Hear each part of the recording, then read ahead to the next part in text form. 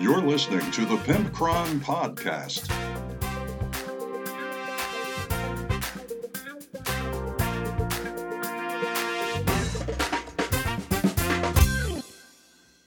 What's up, everybody? It's episode 166 of the Pimpcron Warhammer Podcast. We're brought to you tonight by our beautiful, sexy, good-smelling Patreon patrons and GameMat.eu, who is also both beautiful and good-smelling. And Event 10 will give you 10% off your order for them for supporting the show. And what are we talking about tonight? Well, I have a completely BS, completely off the top of my head, Warhammer Underworld's Harrow Deep review. And I know nothing about that game or that set, so that's a fun little trip. I also have a Tesseract mailbox from our friend Leroy Jenkins, and he's discussing the complexity of 9th edition. And then I also have a whole segment that spawned from a message someone asked me about piracy, file piracy, miniatures piracy. So we discussed that, the impact of it on just various different industries, and the impact of it on me personally with brutality, and all of that. What have I been up to? I got my face completely smashed in. I mean, bite the curb style smashed in. Me and James teamed up, Beasts of Chaos, and what was he playing?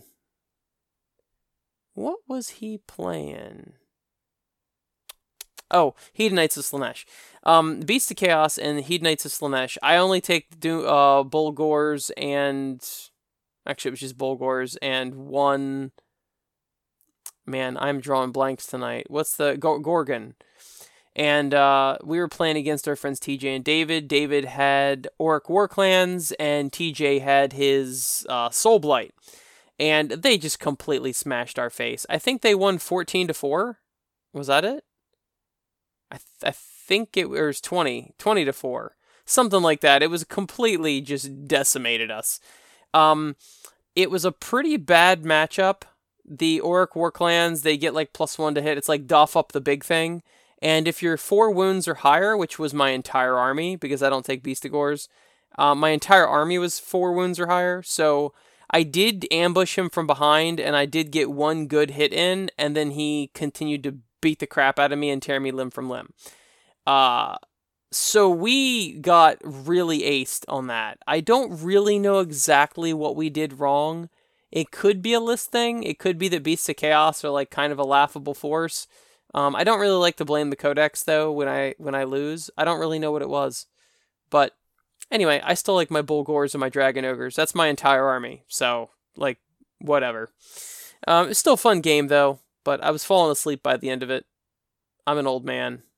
I am nearly finished with the Brutality supplement. I know I say this every single week for months, but I am editing through it and then editing through it. I'm about to start my 3rd pass of editing through this, and before I release it for sale, and I'm very excited about it. I went up to Pennsylvania to see my friend Max, and I know him. I met him through Brutality actually, and then also through Shorehammer, and this was many years ago, and So we went hiking. We do this every year. Either I come up to him or he goes down to me or whatever. And it was my turn to come up to him. So I went up and we hiked all day. We walked about 9 miles. We don't always have reception, so the GPS doesn't always track it. But it was about 9 miles. And that was fun. Walked around this beautiful lake. And I love the fall and the cool air. And man, I'm just in heaven.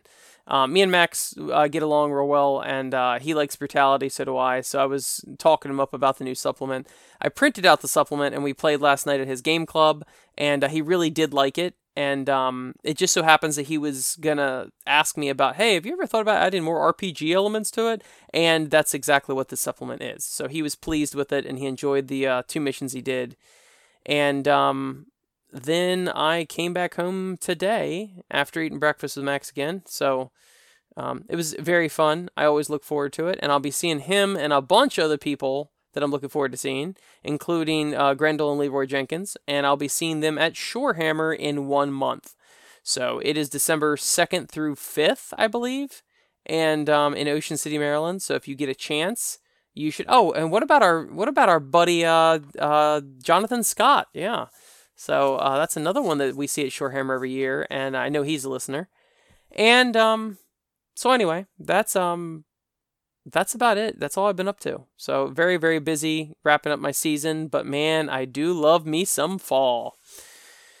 Well, you should, even if you don't like Hair Deep, you will either love my review of it or you will hate it and find it annoying. So why don't you go check that out and see how you take it, and then message me at pimpcron@gmail.com or facebook.com/pimcron. And also, check out What Hammer on YouTube, please. Later, Gators. Let's open the Tesseract mailbox. On this Tesseract mailbox, we have a letter at pimpcron@gmail.com from our buddy Leroy Jenkins.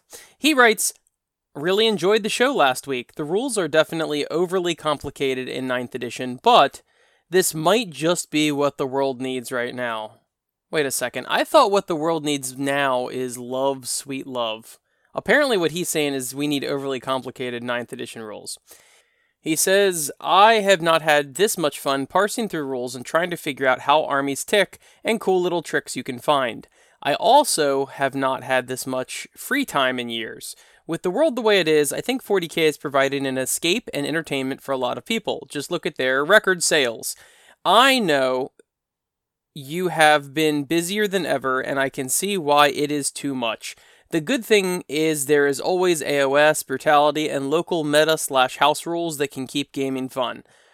The game is really about getting together with friends and having a good time. Getting excited for Shorehammer. Can't wait to get away for the weekend. P.S. What Hammer is hilarious. I hope you're using the Pantsless Marine in real games. Thanks for the plug on What Hammer there, Leroy. What Hammer, W-U-T, Hammer, is what the sketches that I've been doing on YouTube. So, just FYI. But yeah, I agree with you. I think everybody could use a bit of a distraction, and I think people have certainly been using Warhammer as a distraction. And like you said, this new rule set doesn't necessarily cater to me and my several armies, but if you've got 1 or 2 armies, it should be pretty easy to keep up with. So, it's not all bad. I still prefer a simpler game, but what do you do? You know, it's either... Ultimately, you hear a bunch of people complaining, and they're like, oh, I hate this sucks, blah, blah, blah. And I am not going to disagree with them on that, because this is not my preferred edition either. I really liked 8th edition, it was my favorite. So, I have 2 options. I can either sell all of my armies and completely get out of the game, because I'm so mad that 9th edition's different. Or, the alternative would be that I continue playing and just kind of learn to enjoy it, knowing that inevitably in 2 years or maybe 2 days, 10th edition's coming out. So, you know, it'll be different then, and maybe they'll go back to simplicity, who knows. But it might suit me better. And the third option would be that I just stop playing, I shelve everything, and I wait for 10th edition, which I may not have long to wait, or it might be a couple years. Currently, it seems like they're on the 2-year cycle, so I think it'll be roughly 2023? No way. It's got to be 2024. No, 2023 is... I don't know. Dude, math is hard. The point is... No, it came out in 2020. So it'd be 2022. This upcoming year, a new edition would be coming out, which, I don't know, that seems a bit premature because... You know, there's a lot of the books are not out yet. So, I mean, of course they're not going to do that. I think they...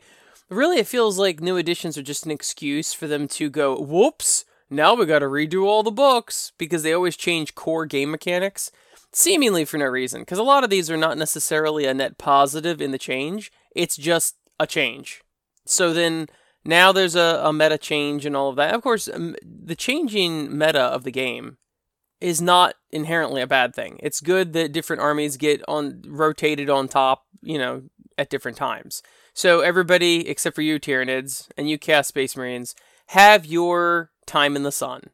But it does sometimes seem like they're just doing stuff for the sake of doing stuff. And that's a little bit annoying. But once again, either shut up about it, keep playing, shut up about it and stow your stuff, or shut up and just quit the game altogether. But you'll notice all 3 of those options was just shut up about it. I got too much going on to worry about this edition, so I'm going to keep playing it, and I have slowly learned to like it more, so that's how it is. And also, I am very excited for Shorehammer as well.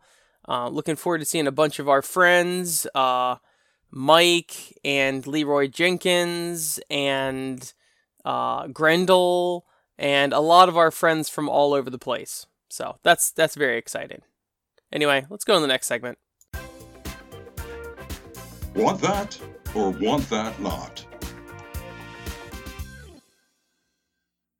Hey, this is the Want That or Want That Not segment, and I usually like to cover things that I know stuff about, such as miniatures and whatnot, but I figured, you know what?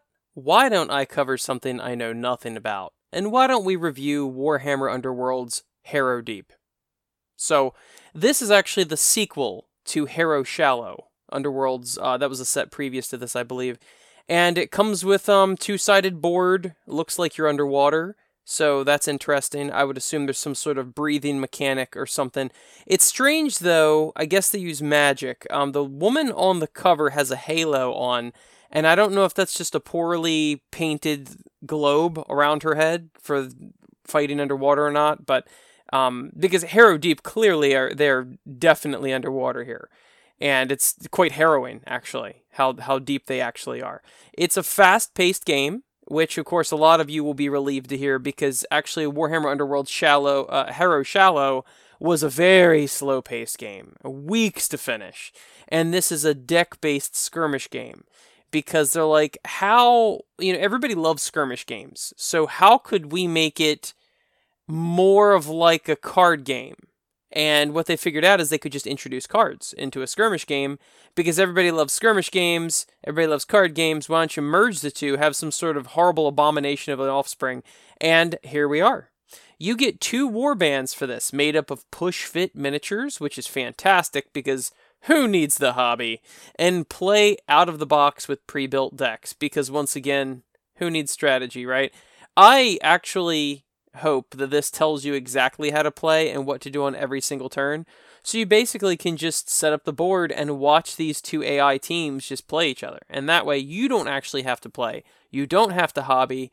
And you probably don't even have to hold your breath during this, because the board is like real bluish and it looks like it's underwater, but it is actually not suggested that you play this underwater. Because there's a lot of tokens and stuff in the cards. They might be waterproof, but you know how that goes. I would not, even if you shellac these, I would not suggest playing this underwater. Now, your miniatures will be fine. Miniatures traditionally, unless these are paper mache miniatures, which I don't see it. Good God, this lady's ugly. This one character, whew, it just knocked the wind out of my lungs. This lady is homely. So, once again, no breathing helmet. I don't know why, but she's got a lantern and a sword. The model looks, okay. She looks like she's of poor genetic descent. Seems like she's got something wrong with her there. The guy next to her, he looks very old. Kind of like a peasant that found some armor and a hammer. And I would say he can probably hold his breath pretty long. Long enough to be in the Harrow Deep. This other person has a helmet, looks like it's a woman, an archer, and it looks generically like a Stormcast. It's totally fine, I suppose, if you're into that sort of thing. Then we've got a bird. Now, this is weird, because I'm like, this is underwater, clearly, and it's optional whether or not you play it actually underwater, but a bird? Like, I feel like that is a bridge too far. You're going to make me play underwater and hold my breath. You're going to make me shellac my cards and my tokens and whatever, and that's fine. That's a creative decision. But now you're including birds? That just doesn't ring true. I don't know. I feel like the fantasy element of this has just gone too far now. The next thing is the other warband is a bunch of Kruleboyz. And I have no idea how they're going to swim with this amount of armor on. They've got a lot of heavy armor, and one of them has a crow. And I'm like, come on, GW, do your research. If you're going to do an underwater fighting game, right, with waterproof cards and all of that, and literally encourage people to hold their breath and play at the bottom of a pool, you don't include birds. Like, that's just, you need to do your research. I feel like And this may not be something everybody knows because I live near the coast, so maybe this is not something that, like, if you live in the mountains, you don't know this, but birds are typically not found underwater in the wild.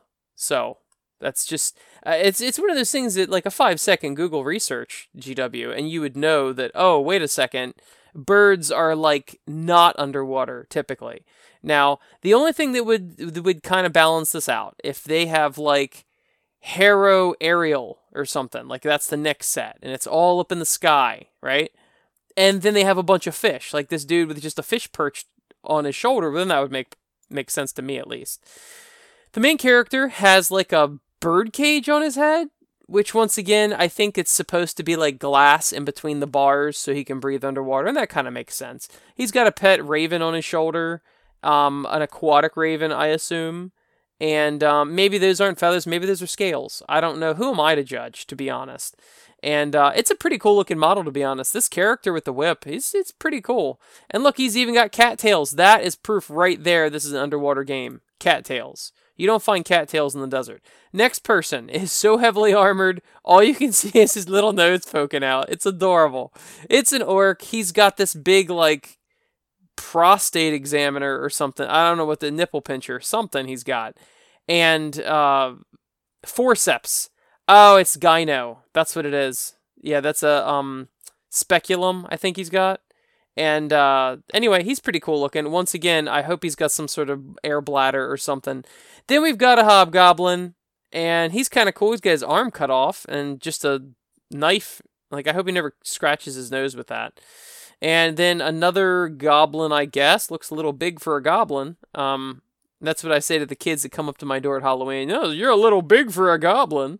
And he's pretty generic. The other large goblin has a net, which, haha, Harrow Deep, we're underwater. That's a net.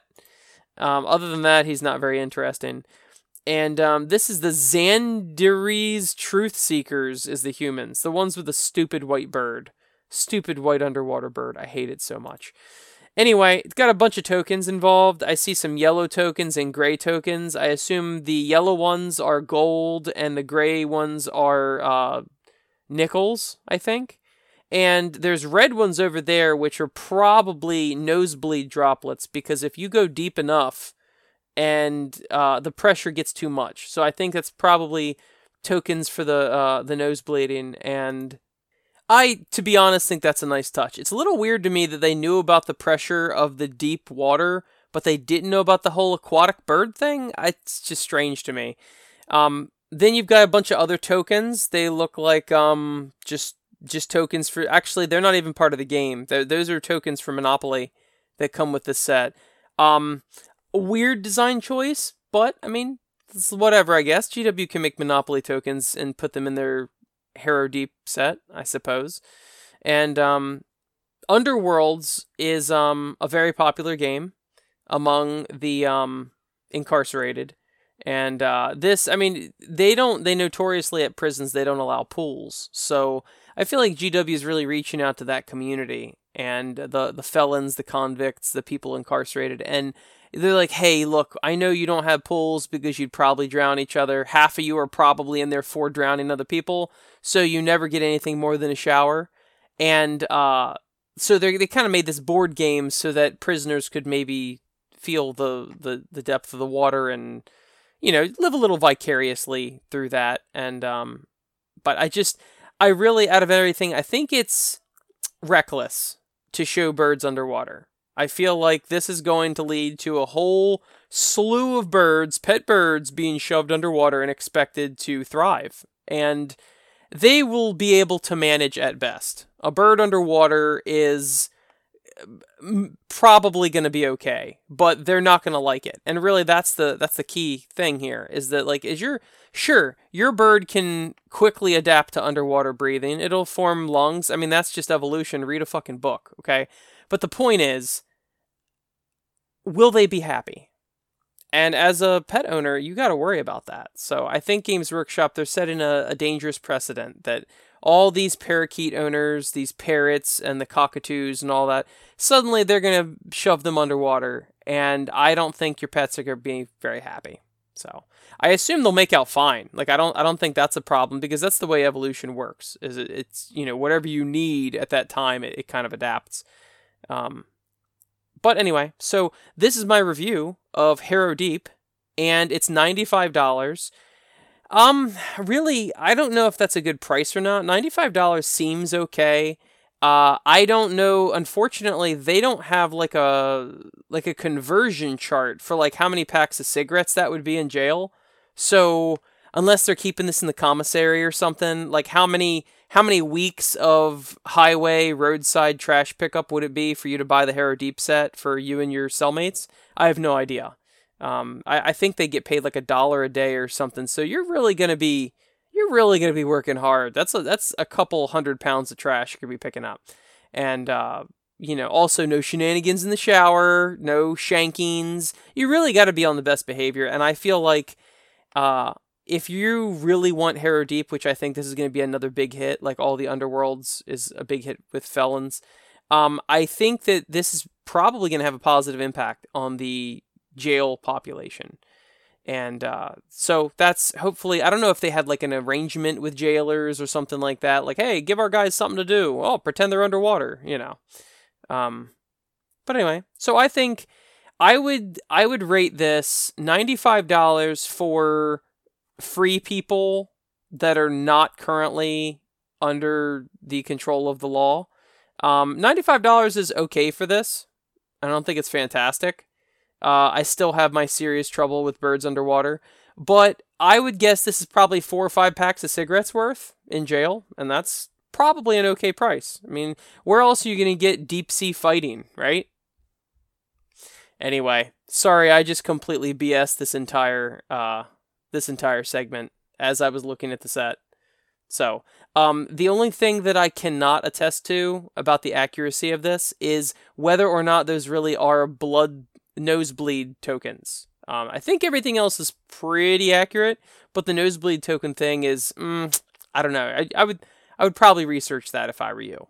Anyway, don't drown your parakeets. And this is a Want That Not. Now it's time for Real Talk with Pimpcron. Hey, it's the Real Talk with Pimpcron, and today we are discussing piracy. Arr, matey! Swab the deck, you scurvy dog! Not necessarily that type of piracy, but you know what? It fits in it too. While I was researching this, actually maritime piracy came up quite a bit, and that's kind of an interesting topic. It's not something you hear much anymore, like maybe Somali pirates is the last time you've heard of pirates, but there are small piracy bands all around the world that hassle local people, but that's not really what I'm discussing. I got an email recently. Actually, it was on Messenger. Somebody messaged me on Facebook, and they were asking, like, hey, you're a small company for brutality. How do you combat piracy? And is that a concern of yours? Of course, that is a concern of mine because, every rule book that gets leaked out there for free is not one that you're making money on. So the more it's pirated, the less it's worth it to you to make because you don't see that. You might have had your rulebook pirated 300 times and you only sold 100 copies and you're thinking, oh man, there's only 100 people interested in my product. But come to find out there's actually 400 people, and I'm blowing up numbers because piracy is extremely hard to root out, and the shareability of digital information, it's actually one of the reasons why I almost did not provide a PDF version of the rules, because of the whole piracy thing. And, of course, people can still scan it like they do with GW products, but you'll notice that GW is not offering digital codexes anymore, for sale. They will allow you to see it in their app or whatever, but they're not selling the PDF or the whatever the Apple version of PDFs are. They're not selling those anymore, which is interesting. But piracy is a pretty big deal, and I did find one site where my file was supposedly being shared. I didn't appreciate it. I really don't think there's anything you're going to do about it. And piracy especially hurts people like me, the smaller people, because, we're not making millions of dollars to begin with. So every time that you pirate something, it's coming straight out of their pocket. There was a RPG system called Mythic that I used to play with, and it was a DM-less RPG. And, of course, you can find it for free. I'm sure you can because it's a PDF, and pretty much every PDF is available illegally. But I did actually buy it because it's a one-man operation. I wanted to support him, so I bought it and I had it printed out. He did not offer a physical version. He only offered this digital version. So I had to go to like Staples and get it printed out. But I had another friend that was like, wow, I really like Mythic. And I'm like, well, make sure you don't pirate it. Make sure that, because it was insinuated that I might give him my copy that I had bought. And I'm like, no, make sure you don't pirate it because, I mean, this is a one-man operation, this Mythic system, and it's just not cool to be doing that. Obviously, we have less love lost with corporations, the giant corporations that make billions and billions of dollars. Obviously, a lot of people are much more okay with stealing from them. And of course, there's always that argument where, like, if you're downloading music, you're like, well, I never would have bought that CD anyway, so downloading it's not a big deal. And, I mean, arguably, philosophically, that kind of makes sense, but then you still should not have access to that information if you didn't buy it, But, I mean, what do you do? There's no stopping piracy. So, I do periodically look for my files, search my files, for piracy and all that online.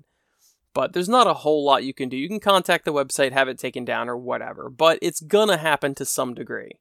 So really, as a small publisher, the best thing you can do is prey on people's sympathy and point out the fact that, hey, I'm not some giant corporation, I'm just one dude, please don't steal from me, and that's basically what you can do.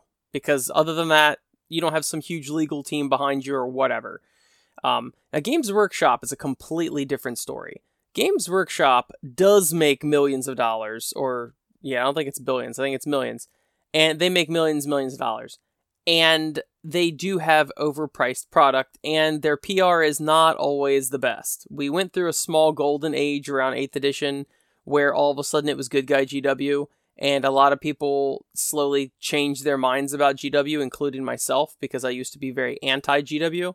And now it seems like with 9th edition and them attacking YouTube creators and all that, a lot of the population has kind of soured their view on GW, and I would not be surprised for one heartbeat if piracy increased with the PR. Because just like a company, just like with a little guy like me, if people don't find you likable, they're like, well, F that dude, I'm going to steal his crap. And that's what they're going to do.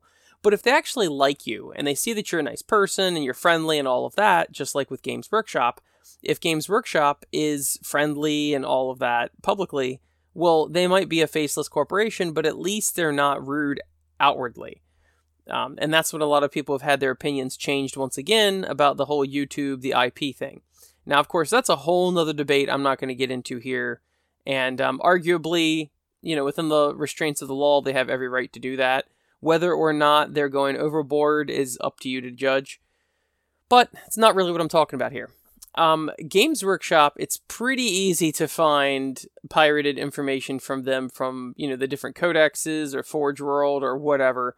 And there's some pretty obvious websites that do it. Like, it's really easy to find. And I'm no tech savvy person more than the average, I don't have to go to the dark web and, go clickety-clack, okay, I'm in. Nothing like that. So there is, it's pretty easy to get them. Also, there's a million 3D printed files that are using GW's IP. Even if they sculpted the 3D STL by themselves, they are still using the imagery and the style and all of that of Warhammer. So Games Workshop, they may not be the most likable company all the time, but like a lot of other companies, they have a lot of threats going around them. And, you can feel bad for them or not, it doesn't really matter, but the point is that they do have a lot of wolves at the door. 3D printing and the STLs are definitely part of it, and that is a form of piracy. While they're not, actually shoplifting models, they're halfway doing it. Because the money that... if you shoplifted models, you're actually stealing from the store. So if it's not a GW store, you're actually hurting the local store.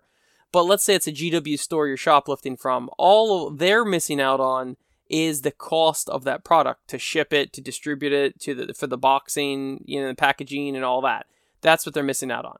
If you're taking an STL that someone made that's based off of the likeness of Games Workshop, they are just missing the potential sale. That's the harm that comes to them. But of course, that does add up, and enough potential sales lost is going to impact them. Now, whether or not you hate GW and whether or not you think they deserve to be impacted is a completely different topic as well, but there is impact to it. It is a form of piracy and theft. So, arguably, you could play Warhammer super, super cheap by pirating all of their documents and pirating all the miniatures. But if you're going to go to all those lengths to pirate all the information and all the miniatures and, do the STL thing and pay pennies on the dollar for your army, why are you, if you like the game so much, why would you not support the game? You can hate the company, but there comes a time where you need to give some money to this game, or this game would arguably not be around anymore.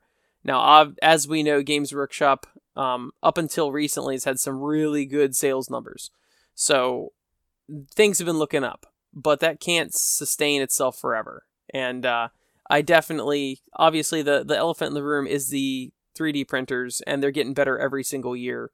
But it is all theft. So you have to decide morally whether or not you hate Games Workshop enough as a company to stop playing their game and quit supporting them.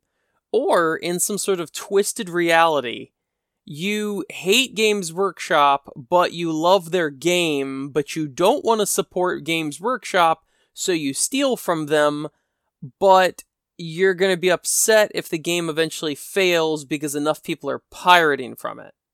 That is a very, very weird, twisted logic. And like I said before, I am no GW apologist necessarily. I'm not saying that you're the worst person in the world if you pirate. I personally don't like it, because I feel like if you like the game enough to pirate it, then you should like the game enough to support it financially. Now, the whole other topic in that is, yes, Games Workshop's prices are definitely at a premium, and they are somewhat abusive or punitive, especially when I was shocked. I bought a Star Wars Legion model of Luke Skywalker, and it was $15, and I bought it for brutality, but I was like, oh my god, $15, this is a steal, because any character from Games Workshop is $40, not $15, and we're talking about the legendary Luke Skywalker, not just some general, Commander Tarkin or like some other dude. This is actually the protagonist of the entire trilogy, and he's $15. This is like, it almost doesn't seem right, but it's true. Boba Fett, you know how popular Boba Fett is? Yeah, $15. And even that, $15 is still a premium compared to how much it costs to make that one model, but obviously characters and IP, you gotta pay for that.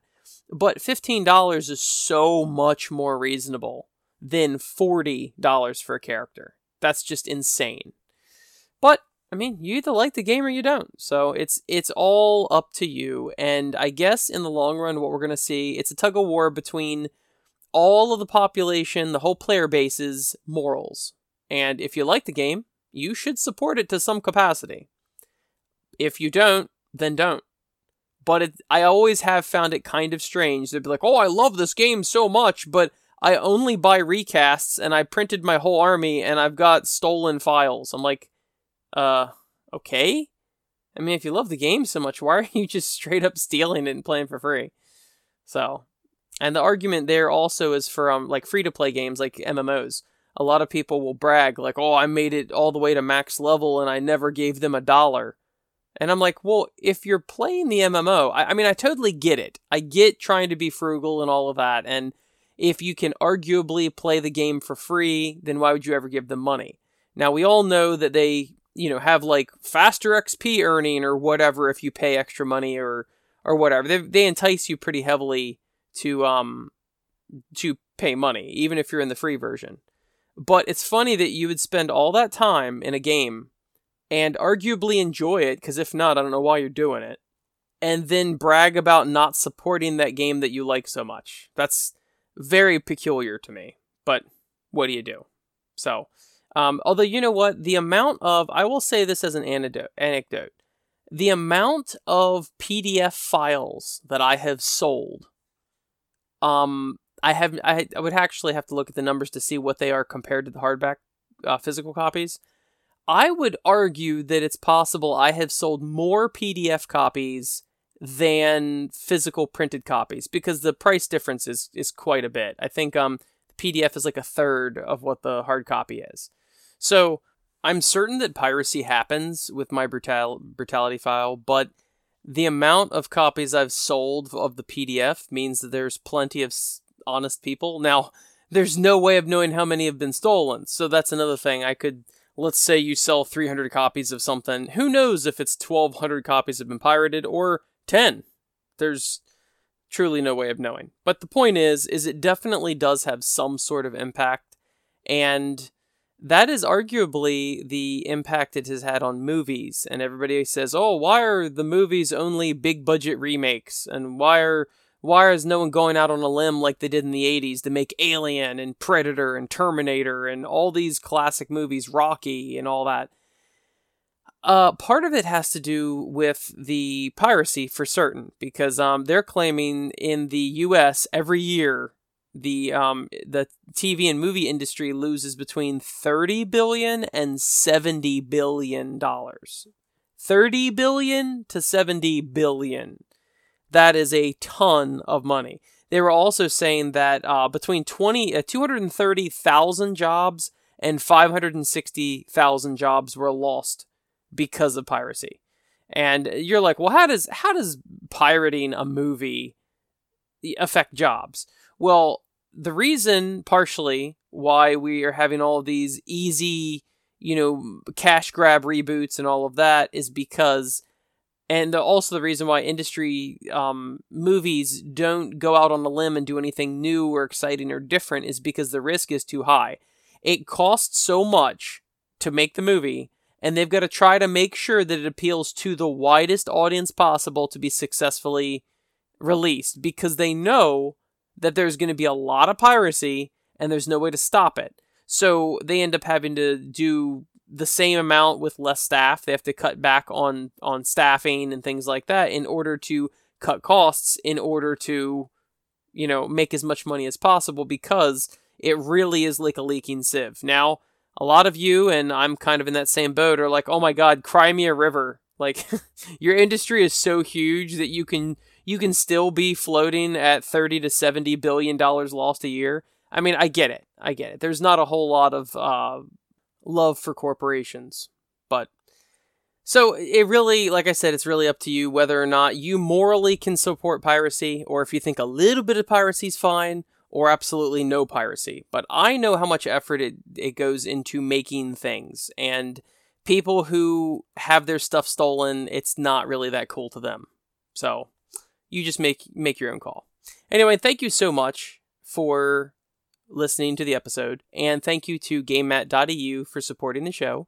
Event 10 gives you 10% off your order, and thank you to all of my Patreon patrons. I greatly appreciate the support, and you keep the show going. I'll see you next week.